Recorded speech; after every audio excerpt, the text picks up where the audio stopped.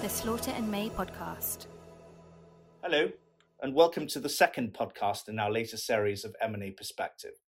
I'm David Watkins, a corporate partner at Slaughter and May, and in this episode, our friends Laura Turano and Krishna Veeraraghavan at Paul Weiss in New York will be discussing the record levels of deal activity that they are seeing in the US at the moment, the drivers behind the growth, and they'll also be sharing their views on recent changes at the DOJ and the FTC, and the impact that they foresee that these will have on M&A deals and competition law going forward.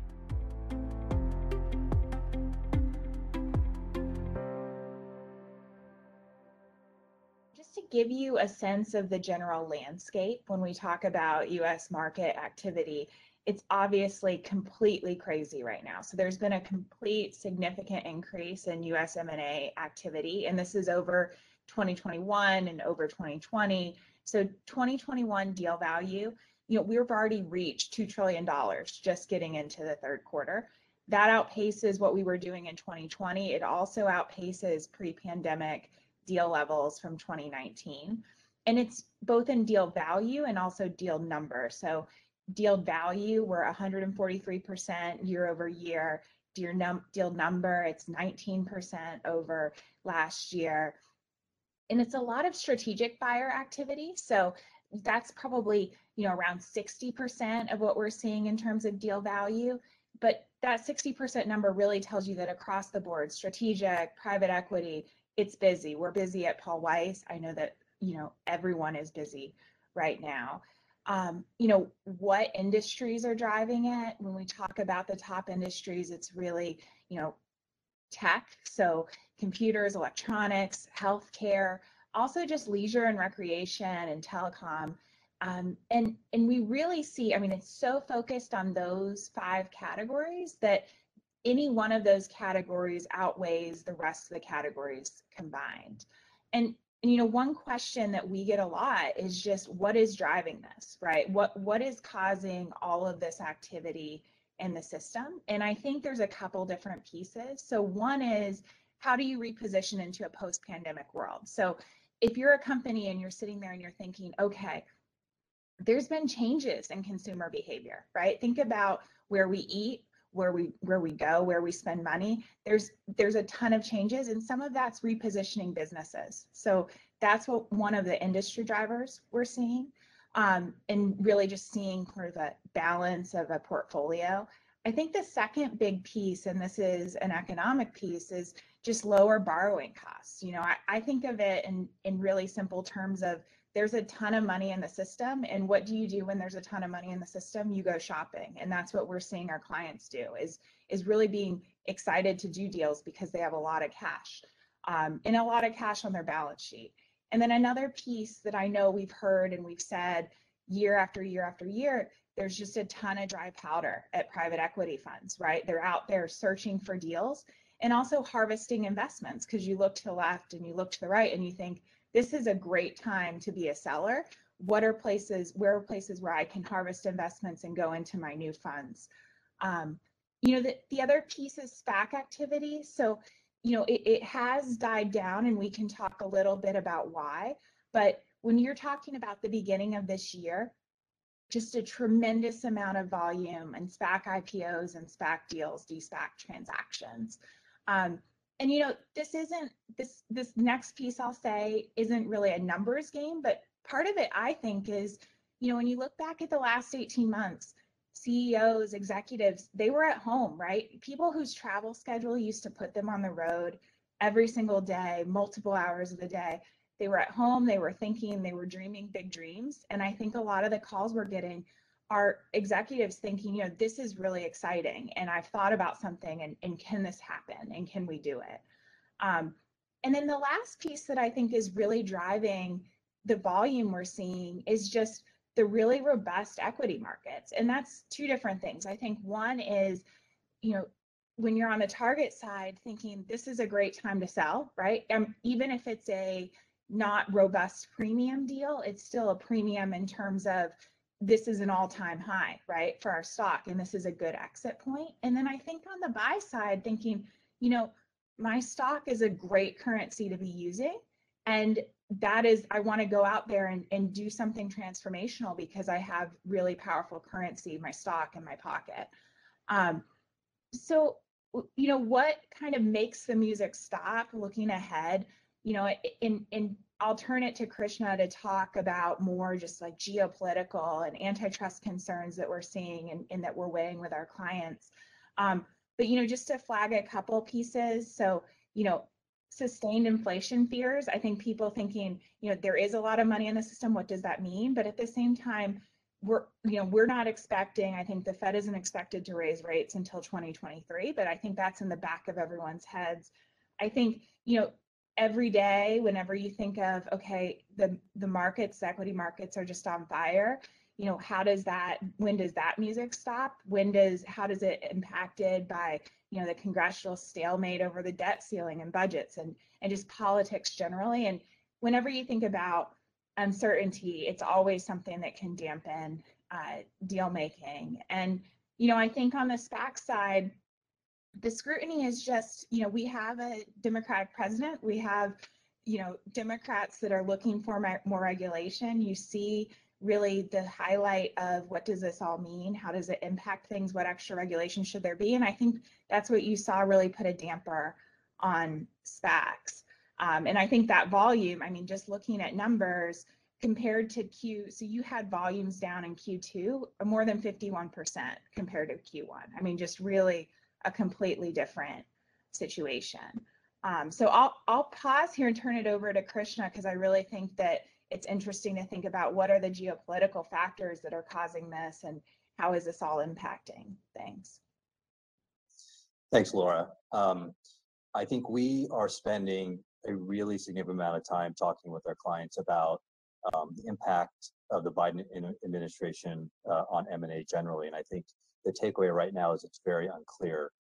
While companies are certainly expecting greater regulation and higher taxes under the administration, there was also the corollary view that you were going to have greater political stability and predictability, which both are generally conducive to deal making.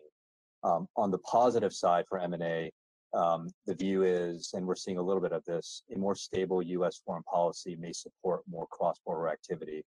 Although cross-border activity is somewhat mixed compared to 2020 and 2019. As compared to 2020, the deal value is up significantly. It's close to 125%. And year to date, the total number of cross-border deals is only up 4.5%. As compared to 2019, the cross-border total deal value is up 50%. But again, the total number of deals is down by 16. So it's mixed on that. There's also, and we're seeing this certainly domestically, the administration's focus on climate change and the accompanying intense investor focus on these same topics could also drive corporations to reposition their businesses vis-a-vis new technologies. And there are a lot of opportunities there that our clients are looking at and are feeling optimistic about. And then lastly, at least in the short term, corporate tax increases may accelerate some M&A deals. The headline corporate tax rate, which was cut to 21% by the prior administration, is going to increase. Biden has proposed 28%, but the House Democrats have proposed 26.5%. And there's a negotiation happening here between the progressives and the more conservative side of the Democrats. So it'll likely end up around there. There's a sense that any increase will cause deals to accelerate to try and close ahead of effectiveness. And it may slow others depending on the impact on the increase in balance sheets. This is particularly true, I think, for sponsor deals where they're especially sensitive to taxes. And so there's been a lot of activity this year for sponsors trying to sell businesses to get ahead of that tax change. On the headwind side, the Biden administration is widely expected to be the high tide of antitrust enforcement. The progressive wing of our Democratic Party has been agitating for greater enforcement for some time. The Republican Party also has the same desires, at least on the very right wing, with respect to technology platforms. In July, the White House issued an executive order on promoting competition in the American economy, and that called for increased scrutiny on mergers. The wide-ranging order, and it was very wide-ranging, really was an invitation for federal agencies to implement and revise policies related to mergers, intellectual property, labor, and employment. It was a call to the federal agencies to engage on competition-focused rulemaking across industries, including agriculture, financial services, healthcare, telecom, and tech platforms, among others. Importantly, this executive order does not change the substantive U.S. merger law, and while the order contributes to the pro-enforcement political environment, the consequences of the order is really going to depend on what the agencies actually do with this invitation. I think important to keep in mind here as well, and this is related to the substantive point, the courts are unlikely to change their standards on mergers in response to the new policy by the executive branch. The environment we are seeing is resulting in more uncertainty and certainly more second requests, broader second requests, longer investigations, and more lawsuits filed by enforcers to attempt to block mergers. I think the punchline here is antitrust clearance in the U.S. is going to take longer and will be more costly under this administration. From a deal perspective, when you're thinking about contracts, the antitrust merger-related provisions are important as they've never been before. Buyers are likely to seek to or be forced to take more risk in the form of efforts provisions, including hell or high water provisions, take or pay provisions.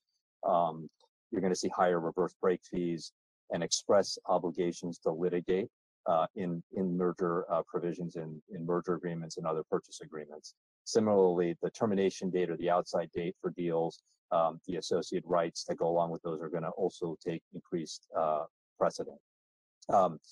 Now, the enforcer's ability to succeed in court on aggressive theories is in doubt. For a large number of deals, that means that it's very important for parties to preserve the credible threat of litigation via merger terms and negotiations with the agencies.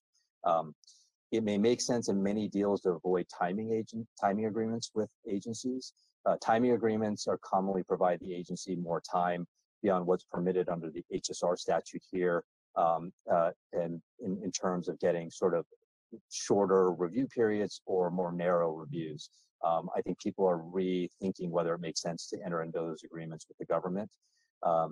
After years of winning most merger suits, the DOJ and the FTC have recently lost a number of significant merger trials. If you think back to AT&T Time Warner, among others. And that's actually an illustration, again, that courts are skeptical here of novel and aggressive antitrust theories. Recently, Facebook won dismissal of an FTC non-merger antitrust complaint, which was, again, presented on a novel basis. So taking a look, the U.S. has two agencies, so I think it's helpful to look at the two because I think there's somewhat of a divergence. At the Department of Justice, the Assistant Attorney General for Antitrust has not yet been appointed. Jonathan Cantor, who's a former partner of ours at Paul Weiss, has his confirmation hearing today on October 6th.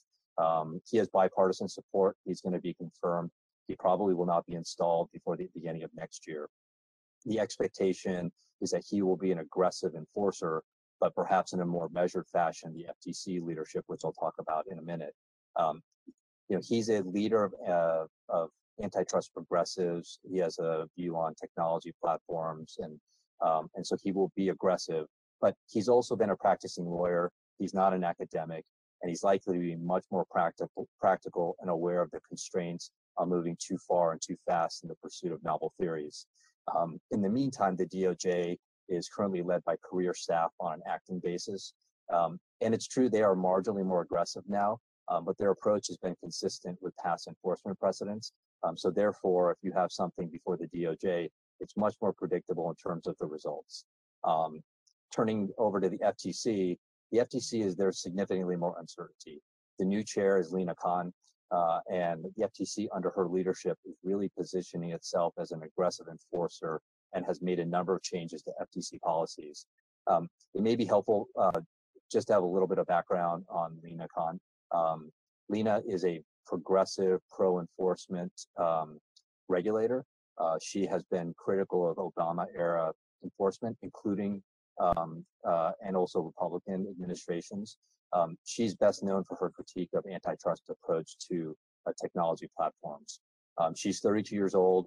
She doesn't have any experience in private practice or business or counseling or frontline merger enforcement. Over the last couple of months, Con has had a 3-2 majority at her disposal, meaning there are 3 Democrats and 2 Republicans as commissioners. When she's had that majority, the process has been unpredictable.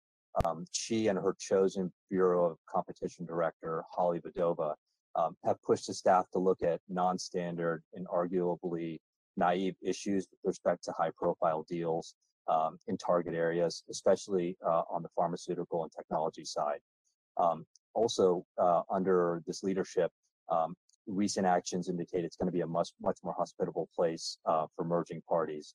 The FTC withdrew 2020 vertical merger guidelines and announced they would review the horizontal merger guidelines. The vertical guidelines were issued jointly with the DOJ to provide more transparency about the agency's approach to vertical merger analysis. However, they were viewed by the current FTC leadership as too favorable, and no new guidelines have been issued in the meantime. And that has introduced uncertainty and a certain opacity into how the FTC is going to evaluate vertical issues.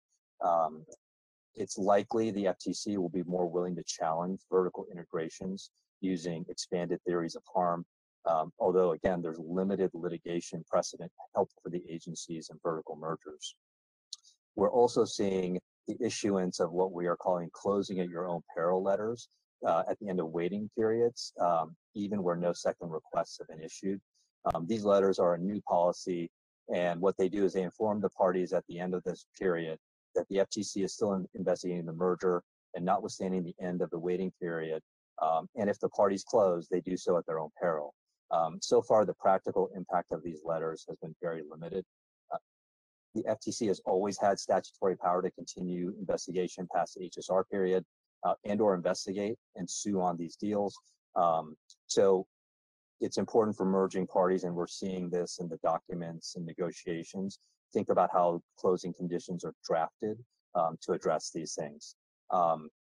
A bigger macro thing, and this is going to be more significant for private equity buyers, is they've changed their policy on prior notification and approval rights for the FTC on future mergers as part of merger settlements. Historically, the FTC had previously required approval or notification rights in certain deals in connection with granting approval when there was a settlement. But in the Clinton era, those provisions really had fallen out of disfavor. The FTC has now reversed that policy initiative and are now requiring them in merger settlements. And not only are they going to require notification, but they're also going to require approval, which is very significant.